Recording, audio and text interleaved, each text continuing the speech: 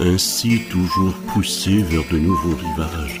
Dans la nuit éternelle emportée sans retour, ne pourrons-nous jamais sur l'océan des âges jeter l'ancre un seul jour? If you're going to try, go all the way.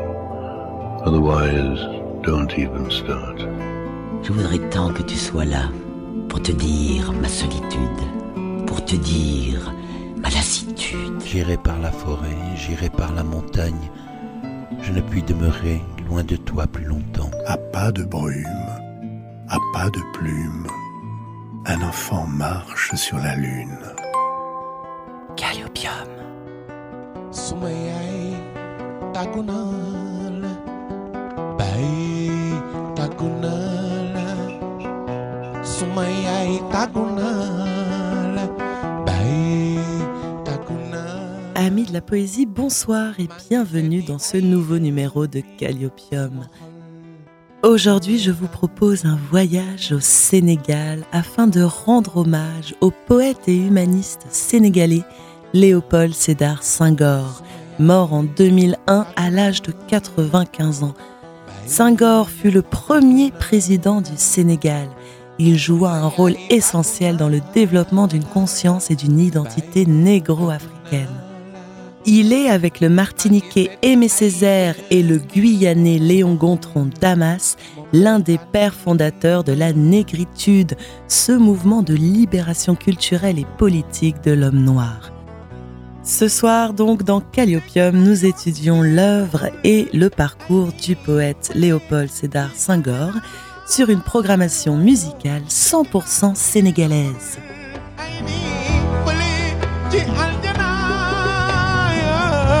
Waaye man ragajuma Aïda Camara ragajuma ragajuma Aïda Mignon ragajuma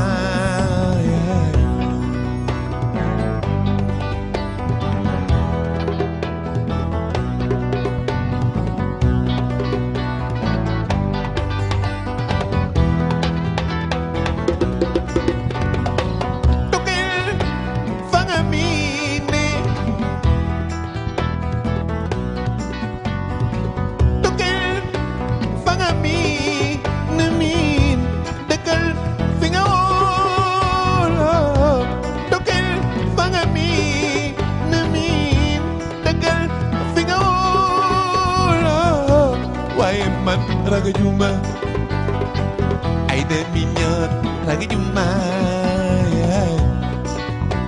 ragajuma Aïda Camara ragajuma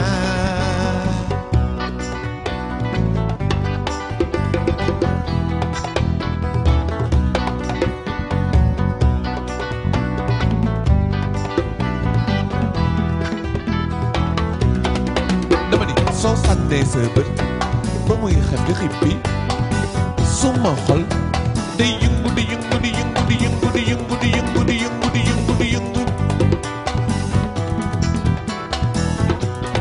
dama ni soo sànnee sa bët ba muy xef di xippi suma xol day yëngu di yëngu di yëngu di yëngu di yëngu di yëngu di yëngu di yëngu di yëngu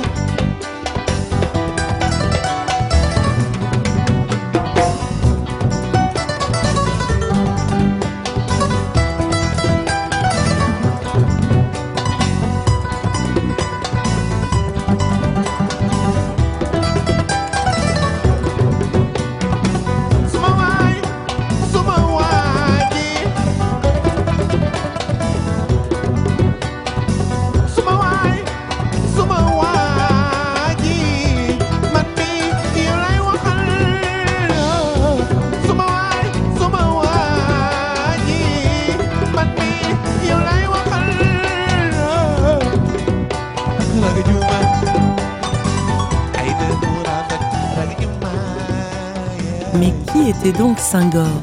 Un Africain qui pensait et écrivait en français ? Un intellectuel formé à Paris et catapulté presque malgré lui dans l'arène politique à l'aube des indépendances africaines ? Un président qui affirmait ne pas aimer le pouvoir, dédaigner l'économie et s'adresser à ses concitoyens comme à des élèves ? Né à Joal sur la côte atlantique à une centaine de kilomètres de Dakar en 1906, ce fils d'un riche catholique polygame de l'ethnie sérère avait d'abord voulu être prêtre, mais au catéchisme, on lui enseignait que les Noirs n'avaient rien apporté à la civilisation, ce qui le révoltait. Et c'est au collège Liberman de Dakar qu'il a eu la première fois le sentiment de la négritude, un mot forgé avec le poète martiniquais Aimé Césaire pour défendre l'apport jusqu'alors négligé de la culture africaine à la civilisation mondiale. Arrivé à Paris à l'aube des années 30 pour ses études, Léopold Sédar Senghor fera de la négritude un combat permanent. À Paris, il fréquente les milieux noirs de la capitale. Il se lie d'amitié avec Aimé Césaire et René Maran. Il croise Jean-Paul Sartre et rencontre Georges Pompidou, cagneux comme lui au lycée Louis-le-Grand. Pompidou m'a initié à la poésie française. Sa voix monotone était parfaite pour lire des poèmes, dira-t-il plus tard. Dès 1934, Senghor fonde à Paris avec Damas et Césaire la revue L'Étudiant Noir, qui sonne le réveil des consciences et exhibe les différences après le laminage colonial. En 1936, il obtient son agrégation de grammaire. Il devient ainsi le premier agrégé africain de l'université française. Professeur de français à Tours puis à Saint-Maur, il se consacre alors à la poésie et s'enivre de Claudel, de Saint John Perse et de Bergson.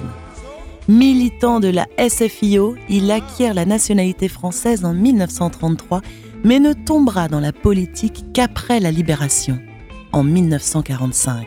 L'armistice est signé, la France tente de se reconstruire et Senghor est élu député à l'Assemblée constituante. Il participe alors à la rédaction de la Constitution de la 4e République. Puis, il démissionne de la SFIO pour créer le Bloc démocratique sénégalais, le BDS. Toujours socialiste, il souhaite trouver une troisième voie qui tienne compte des réalités rurales africaines. Et à la surprise générale, le BDS remporte les législatives de 1951. Le poète est ainsi devenu l'homme politique le plus populaire du Sénégal. Mon but, dit-il, c'était d'emmener le Sénégal à l'indépendance puis de prendre ma retraite politique. En réalité, il n'était pas pour l'indépendance totale. Il trouvait que le pays n'était pas prêt, que les élites n'étaient pas encore formées. Mais Senghor ne s'opposera pas à la marche des événements. En 1960, le Sénégal accède à l'indépendance. En septembre de cette même année, Senghor est élu président. Il sera régulièrement réélu en 1963, en 1968 et en 1973. Candidat unique, plébiscité par 99% des voix. En 1976, une réforme constitutionnelle autorise le multipartisme. Et pourtant, Senghor est réélu en 1978, malgré l'émergence de 2 partis politiques, dont le Parti démocratique du Sénégal de M. Abdoulaye Wade, l'actuel président du Sénégal. Sur un continent longtemps dominé par la tentation autocratique, Senghor a le mérite d'avoir fait du Sénégal une démocratie. Mais il se montra parfois très dur, avec les étudiants en grève notamment en 1971, et auparavant avec son ex-compagnon d'armes Mamadou Dia, emprisonné 12 ans après une tentative de coup d'État en 1962. On peut aussi reprocher à Senghor d'avoir négligé les réformes économiques et de n'avoir jamais remis en cause le pouvoir des marabouts. Président malgré lui, Senghor a d'autres rêves. Il se réjouit du triomphe de la négritude lors du premier festival mondial des arts nègres à Dakar, en 1966. Il milite avec le Nigérien Amani Diori et le Tunisien Habib Bourguiba pour l'essor de la francophonie. Au fond, explique la biographe Jacqueline Sorel, Senghor était plus français qu'africain. On le lui a reproché, mais son aura et son prestige ont aussi rejailli sur le Sénégal. C'est en France que Senghor a fini sa vie et pansé les blessures les plus intimes, celles d'un père qui en quelques années vit mourir 2 de ses 3 fils. Lui qui avait eu si longtemps peur de la mort, avoua en 1996 « Je ne suis pas sûr de mourir. Et si c'était ça, l'enfer ?»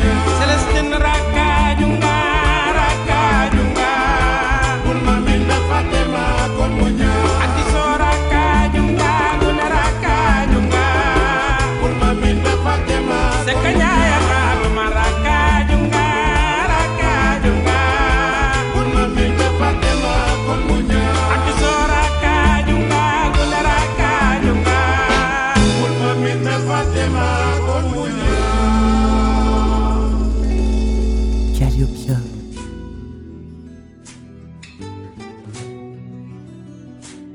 Cher frère blanc, quand je suis né, j'étais noir. Quand j'ai grandi, j'étais noir. Quand je suis au soleil, je suis noir. Quand je suis malade, je suis noir. Quand je mourrai, je serai noir. Tandis que toi, homme blanc, quand tu es né, tu étais rose. Quand tu as grandi, tu étais blanc. Quand tu vas au soleil, tu es rouge. Quand tu as froid, tu es bleu. Quand tu as peur, tu es vert. Quand tu es malade, tu es jaune. Quand tu mourras, tu seras gris. Alors, de nous deux, qui est l'homme de couleur? Africa,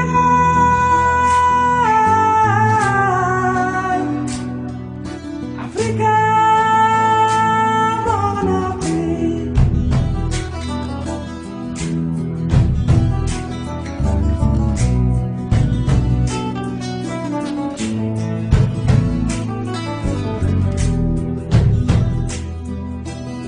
Sama gente gi magi nyanya wan mako bala benyi bi barsa mané betu ñak ci besi Afrika don ben rew d'ici ou d'ailleurs nous sommes des enfants d'Afrique même si le ciel tombait luttons pour la paix kon jamu Afrika mom lay ñaan mané jamu Afrika moy suñu natangue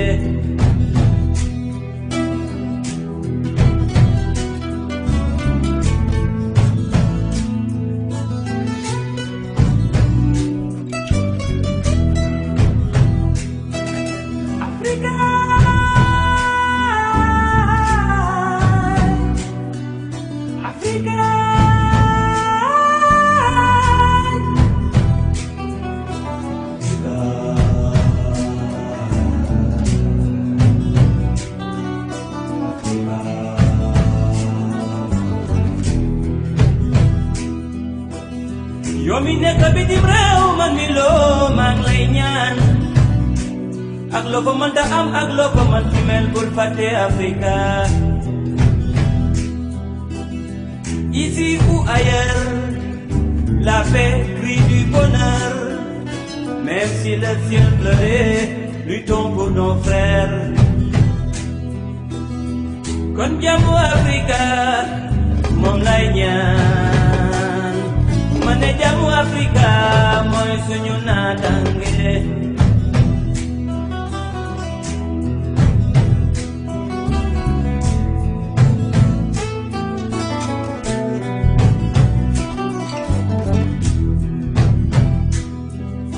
Afrika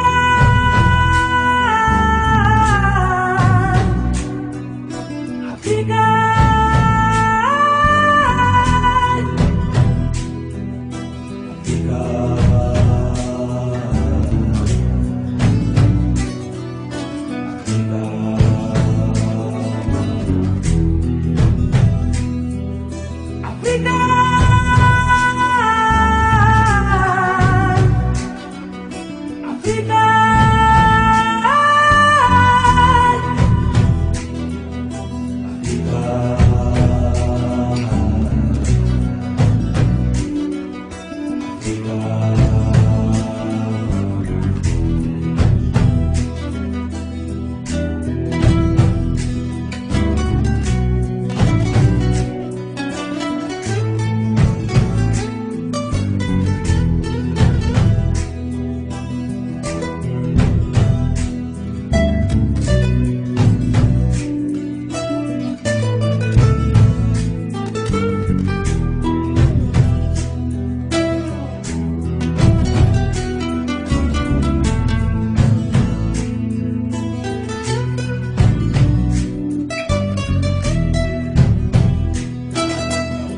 onon ɓiɓɓe Africa ummade ɗigoɗen leydi men gaccen hasidagal yo Allah suuƙen edi musibaji yo Allah adu jam to Rwanda yo Yo ado jam to Burundi, yo ado jam to Casamance, lawul mi jona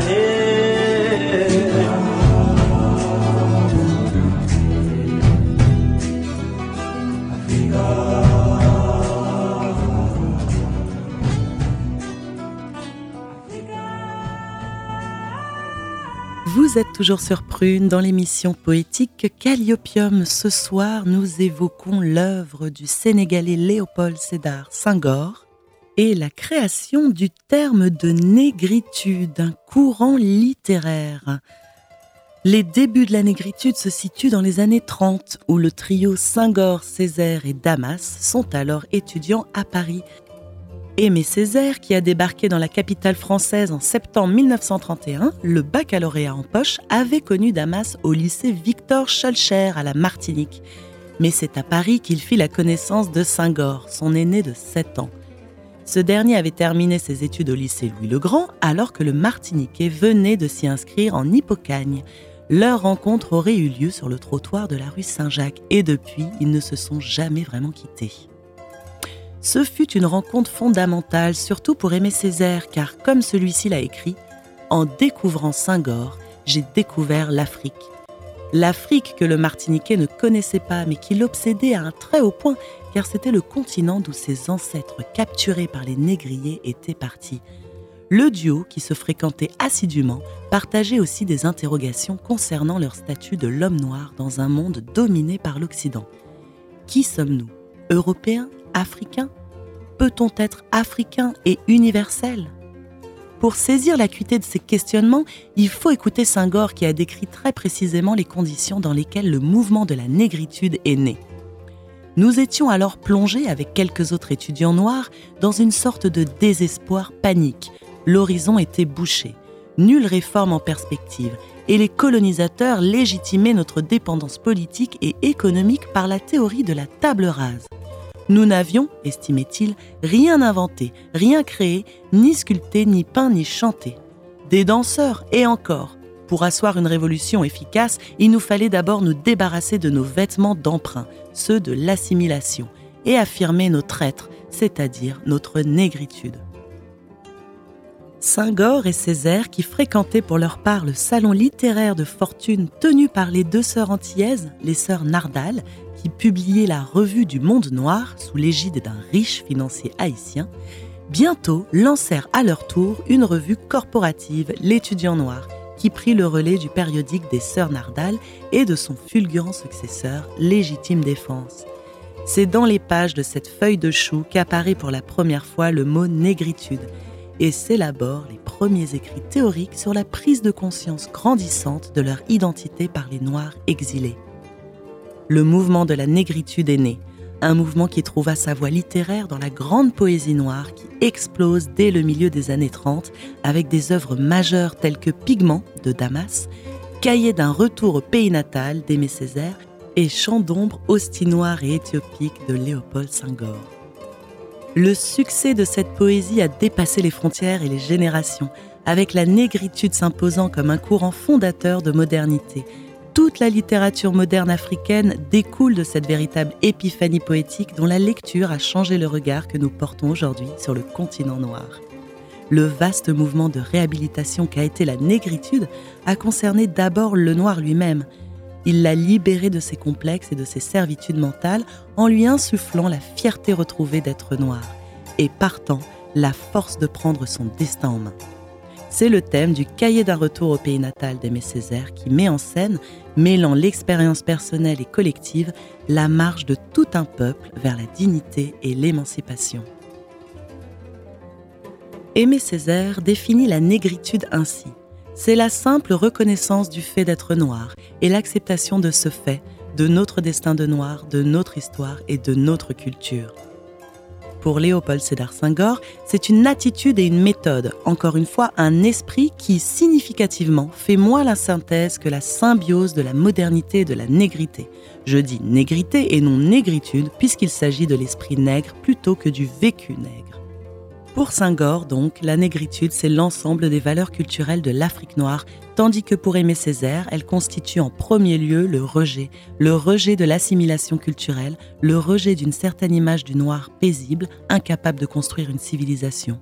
Le culturel prime sur le politique. Le concept de négritude à vocation universelle dénonce le colonialisme et la domination occidentale. Calliopium.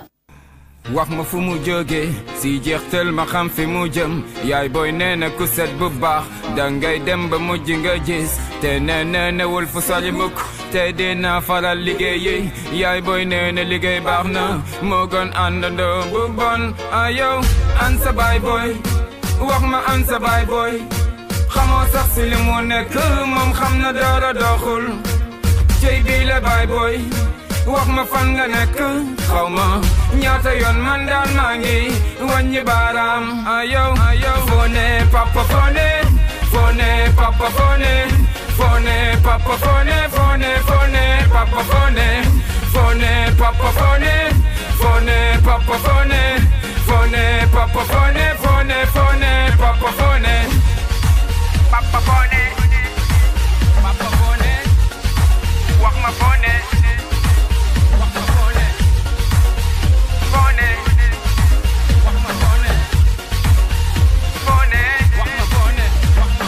lan dañ ko gëmam déet dina am bis ñëw duñu gëmati benn bis bu ñëw ñu nekk baay benn bis bu ñëw ñu ne fi mes ndegam dañu bañ ndegam dañu bëgg ay jurkat wala ñuy jur wax ma kan mooy jur ñu tekkiwul dara wax ma kan ñëpp xam ni ñuy defee nen waaye kan moo xam ni ñuy nekkee baay sëñ bi xam lépp xanaa da ko doon loolu la kay da ko doon waay wax ma fu mu làkku xaw ma ñaata yoon man daal maa ngi wàññi baaraam ayow fone papa fone fone papa fone fone papa fone fone fone papa fone fone papa fone fone papa fone fone papa fone fone fone papa fone papa fone papa fone wax ma fone wax ma fone fone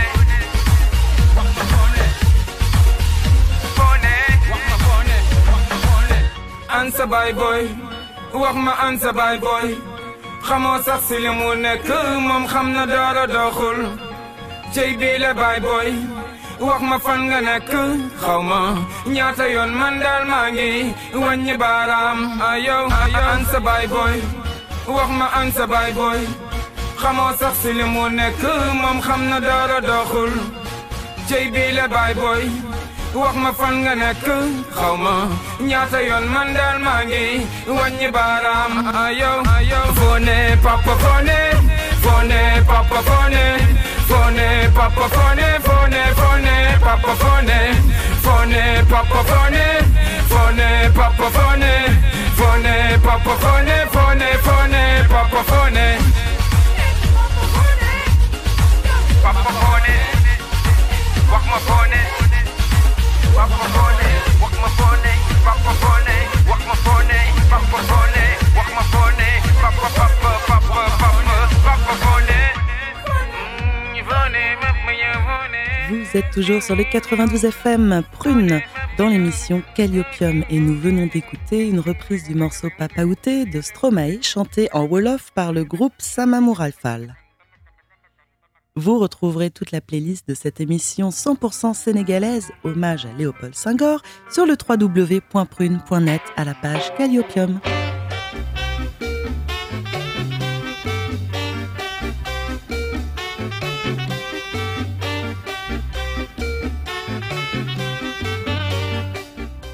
Écoutons maintenant Léopold Sédar Senghor lui-même nous parler de la négritude dans une interview datant de 1973, suivie du poème Joal.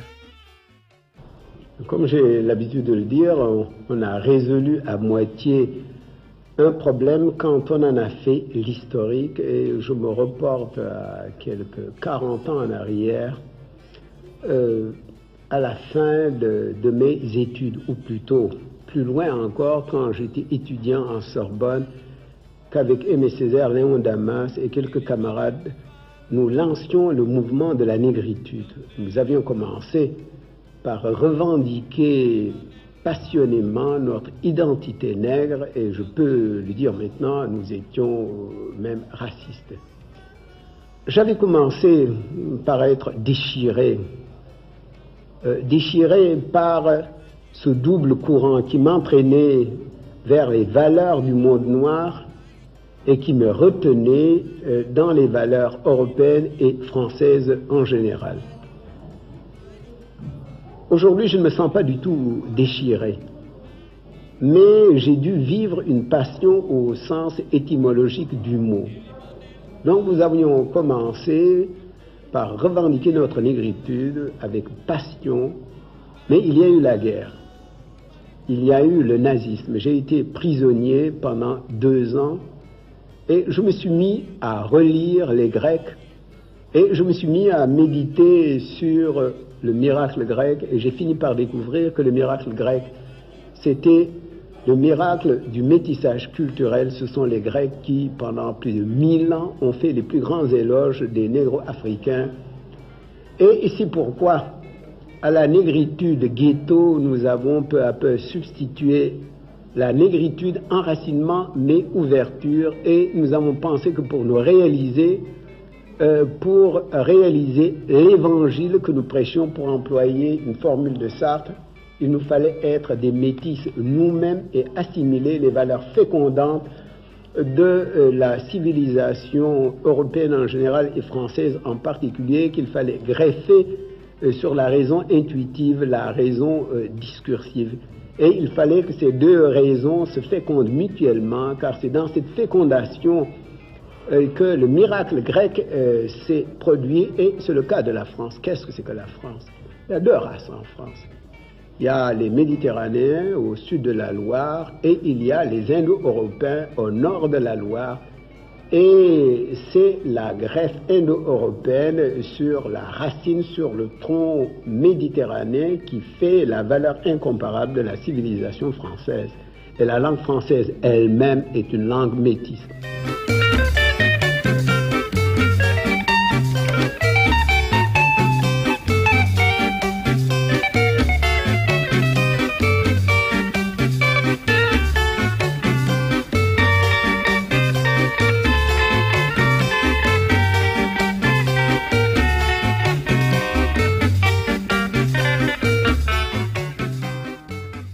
Joal, je me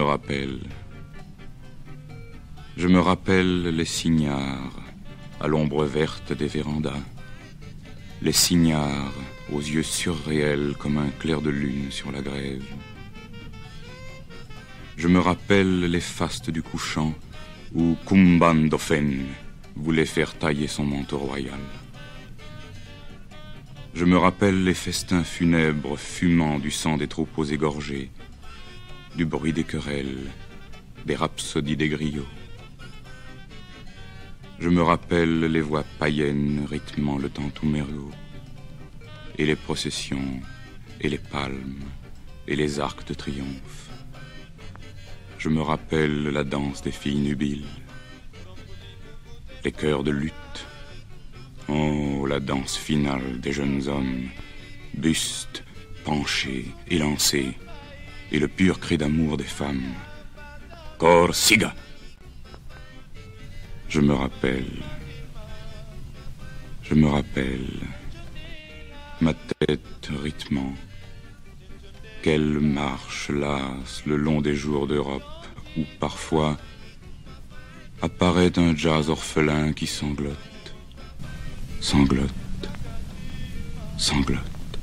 Welelem bambay, bambaye, welelem bambay, bambaye, welelem bambay, bambaye, welelem bambay, bambaye. Dima bambaye, majalagu, gema bambaye, majalagu, dima bambaye. Sumajulade, ilanyan. Sumajulade, bambaye.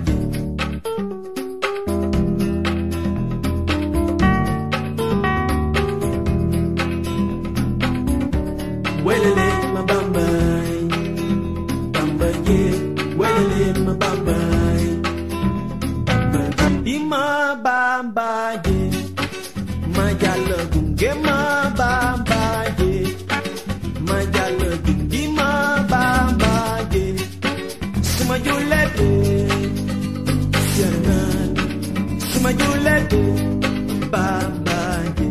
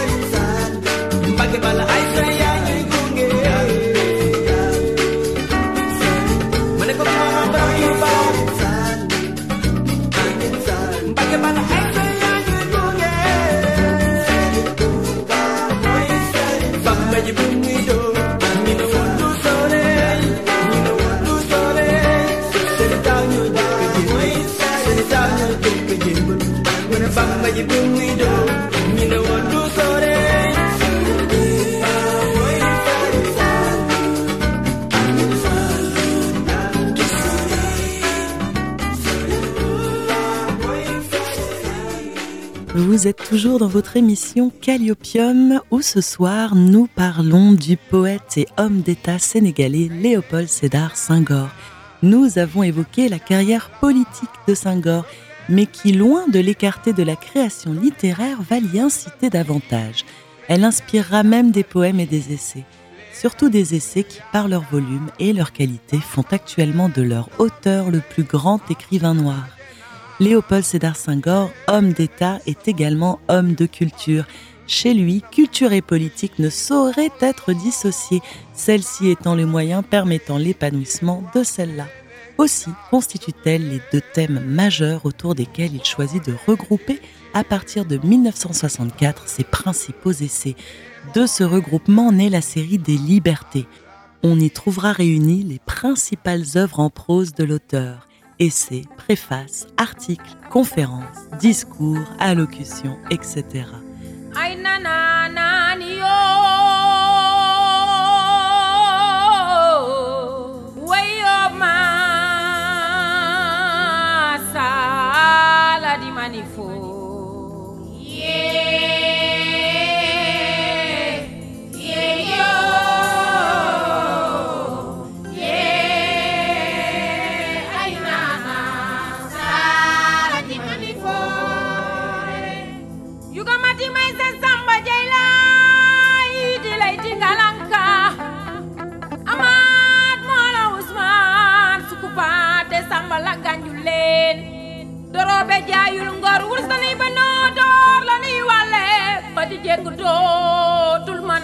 Kowani jeri kala na liwalo.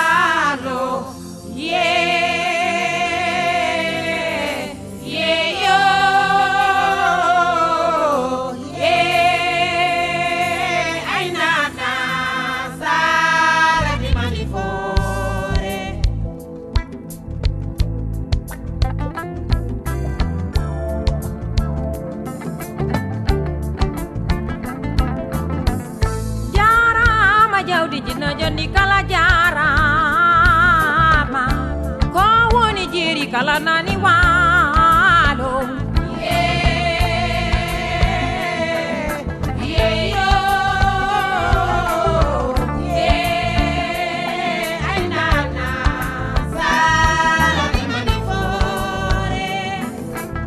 Gaina ko nani yo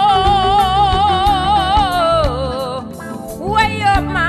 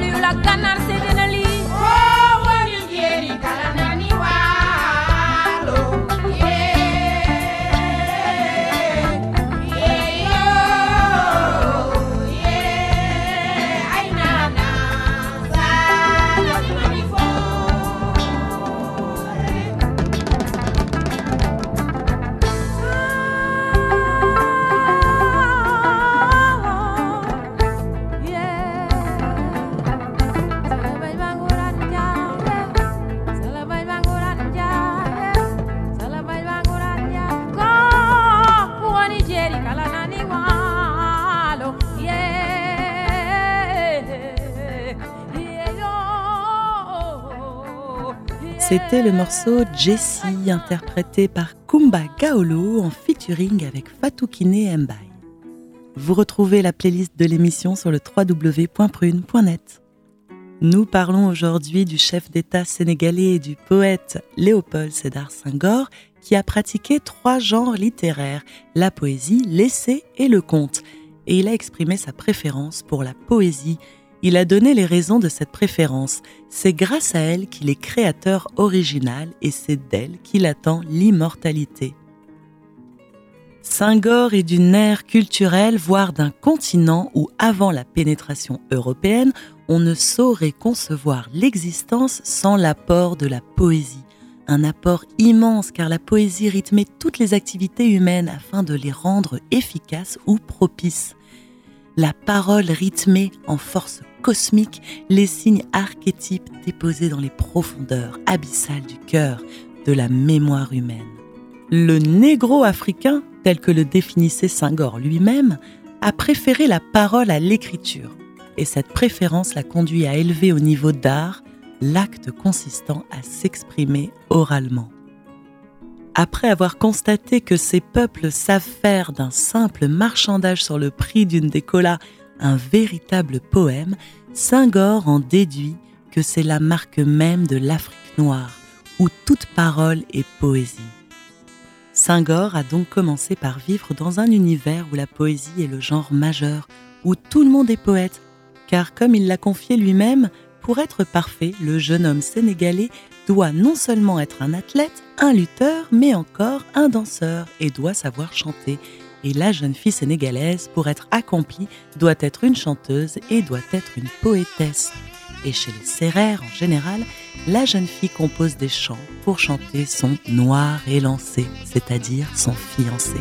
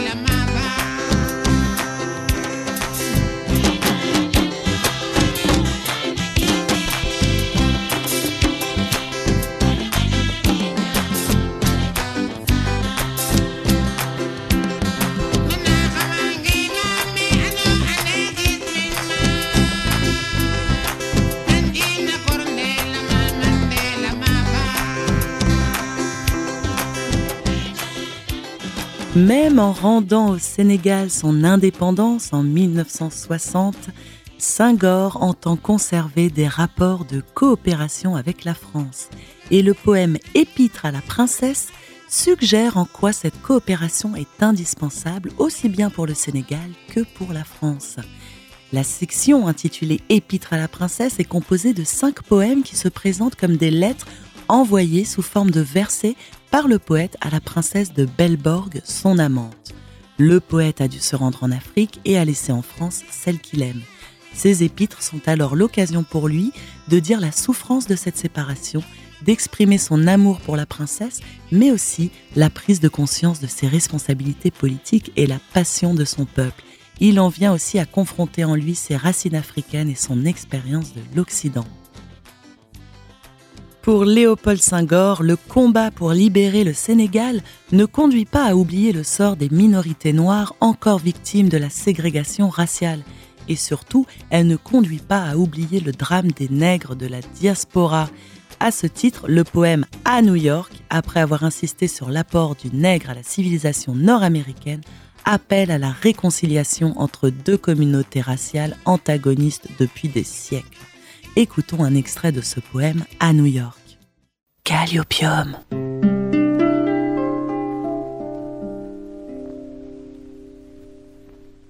New York. D'abord j'ai été confondu par ta beauté. ces grandes filles d'or aux jambes longues. Si timide d'abord, devant tes yeux de métal bleu, ton sourire de givre, si timide. Et l'angoisse au fond des rues à gratte-ciel, levant des yeux de chouette parmi l'éclipse du soleil. Sulfureuse ta lumière, et les fûts livides dont les têtes foudroient le ciel, les gratte-ciel qui défient les cyclones sur leurs muscles d'acier et leurs peaux patinées de pierre. Mais 15 jours sur les trottoirs chauves de Manhattan. C'est au bout de la 3e semaine que vous saisit la fièvre en un bond de jaguar. 15 jours sans un puits ni pâturage, tous les oiseaux de l'air tombant soudain et morts sous les hautes cendres des terrasses. Pas un rire d'enfant en fleurs, sa main dans ma main fraîche, pas un sein maternel, des jambes de nylon, des jambes et des seins sans sueur ni odeur. Pas un mot tendre en l'absence de lèvres, rien que des cœurs artificiels payés en monnaie forte, et pas un livre où lire la sagesse. La palette du peintre fleurit des cristaux de corail. Nuit d'insomnie, oh nuit de Manhattan, si agitée de feux follets, tandis que des klaxons hurlent des heures vides, et que les eaux obscures charrient des amours hygiéniques, tels des fleuves en crue des cadavres d'enfants. New York. Je dis New York, laisse affluer le sang noir dans ton sang, qu'il dérouille tes articulations d'acier comme une huile de vie, qu'il donne à tes ponts la courbe des croupes et la souplesse des lianes. Voici revenir les temps très anciens, l'unité retrouvée, la réconciliation du lion, du taureau et de l'arbre, l'idée liée à l'acte, l'oreille au cœur, le signe au sens. Voilà tes fleuves bruissants de caïmans musqués et de lamantins aux yeux de mirage, et nul besoin d'inventer les sirènes. Mais il suffit d'ouvrir les yeux à l'arc-en-ciel d'avril, et les oreilles, surtout les oreilles, à Dieu, qui d'un rire de saxophone créa le ciel et la terre en 6 jours, et le 7e jour, il dormit du grand sommeil nègre.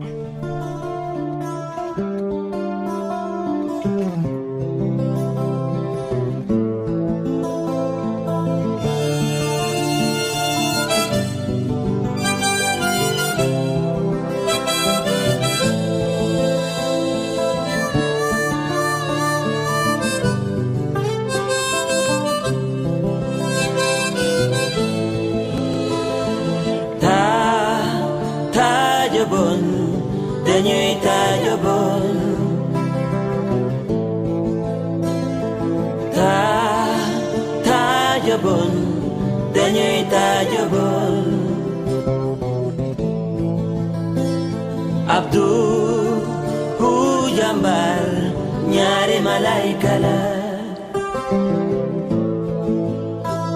xawe he ci kaw daanu si sërum momu moni la degam julingam momu monila degam wonga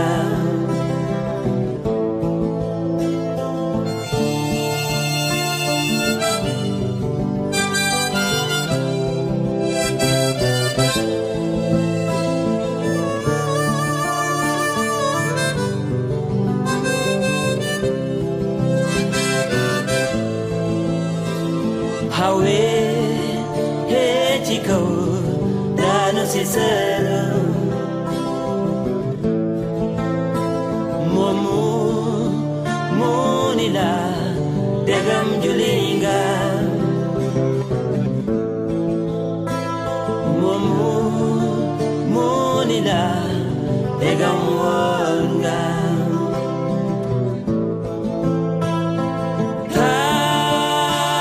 tajabon denyui tajabon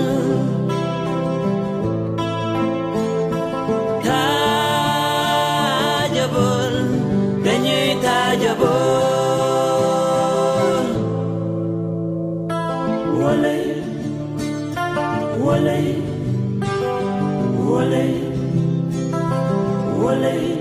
du jàmbaar ñaari balay kala ci kaw lay jóge daanu ci sër mu ni la dégam juli nga mu ni la dégam wóor nga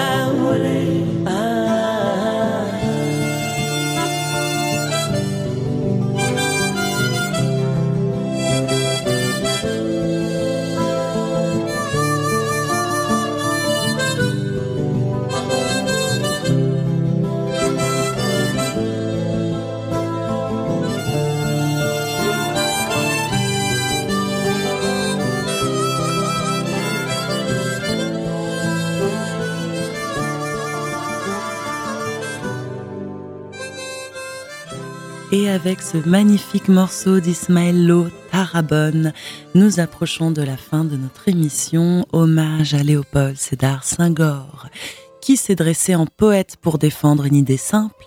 Le nègre est aussi un homme de culture et de beauté. Senghor a puisé la force de sa poésie dans les forces de l'histoire. Ses poèmes chantent l'africanité et la fraternité. Léopold Sédar Senghor est mort en 2001 à l'âge de 95 ans, tout comme son ami Aimé Césaire, à croire qu'ils s'étaient donné le mot pour mourir tous deux au même âge. Aimé Césaire qui lui disparut en 2008. Si Senghor, premier Africain à siéger à l'Académie française, a eu de son vivant les plus belles reconnaissances que l'on puisse recevoir de ses contemporains, Aimé Césaire a dû attendre la mort, lui, pour recevoir les plus beaux hommages que la République puisse rendre à ses fils les plus valeureux. Une plaque en son honneur a été dévoilée au Panthéon en avril 2011. Peut-être aurons-nous l'occasion, lors d'une prochaine émission de Calliopium, de revenir sur le parcours d'Aimé Césaire. Pour l'heure, on se quitte avec un autre poète sénégalais contemporain de Léopold Sédar Senghor, Birago Diop, et son magnifique poème intitulé « Souffle ». Vous retrouverez le podcast de l'émission sur le www.prune.net avec toute la programmation musicale spéciale Sénégal. Je vous souhaite une excellente soirée sur Prune et vous dis à la semaine prochaine, même jour, même heure. Souffle. Écoute plus souvent les choses que les êtres. La voix du feu s'entend. Entends la voix de l'eau. Écoute dans le vent le buisson en sanglots. C'est le souffle des ancêtres. Ceux qui sont morts ne sont jamais partis. Ils sont dans l'ombre qui s'éclaire et dans l'ombre qui s'épaissit. Les morts ne sont pas sous la terre. Ils sont dans l'arbre qui frémit. Ils sont dans le bois qui gémit. Ils sont dans l'eau qui coule. Ils sont dans l'eau qui dort, ils sont dans la case, ils sont dans la foule, les morts ne sont pas morts. Écoute plus souvent les choses que les êtres, la voix du feu s'entend, entends la voix de l'eau. Écoute dans le vent le buisson en sanglots, c'est le souffle des ancêtres morts, qui ne sont pas partis, qui ne sont pas sous la terre, qui ne sont pas morts.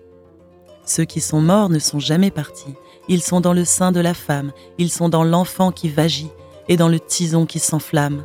Les morts ne sont pas sous la terre, ils sont dans le feu qui s'éteint, ils sont dans les herbes qui pleurent, ils sont dans le rocher qui geint, ils sont dans la forêt, ils sont dans la demeure, les morts ne sont pas morts. Écoute plus souvent les choses que les êtres, la voix du feu s'entend, entends la voix de l'eau, écoute dans le vent le buisson en sanglots, c'est le souffle des ancêtres. Il redit chaque jour le pacte, le grand pacte qui lie à la loi notre sort, aux actes des souffles plus forts. Le sort de nos morts qui ne sont pas morts, le lourd pacte qui nous lie à la vie, la lourde loi qui nous lie aux actes, des souffles qui se meurent, dans le lit et sur les rives du fleuve, des souffles qui se meuvent, dans le rocher qui geint et dans l'herbe qui pleure. Des souffles qui demeurent, dans l'ombre qui s'éclaire et s'épaissit, dans l'arbre qui frémit, dans le bois qui gémit, et dans l'eau qui coule et dans l'eau qui dort.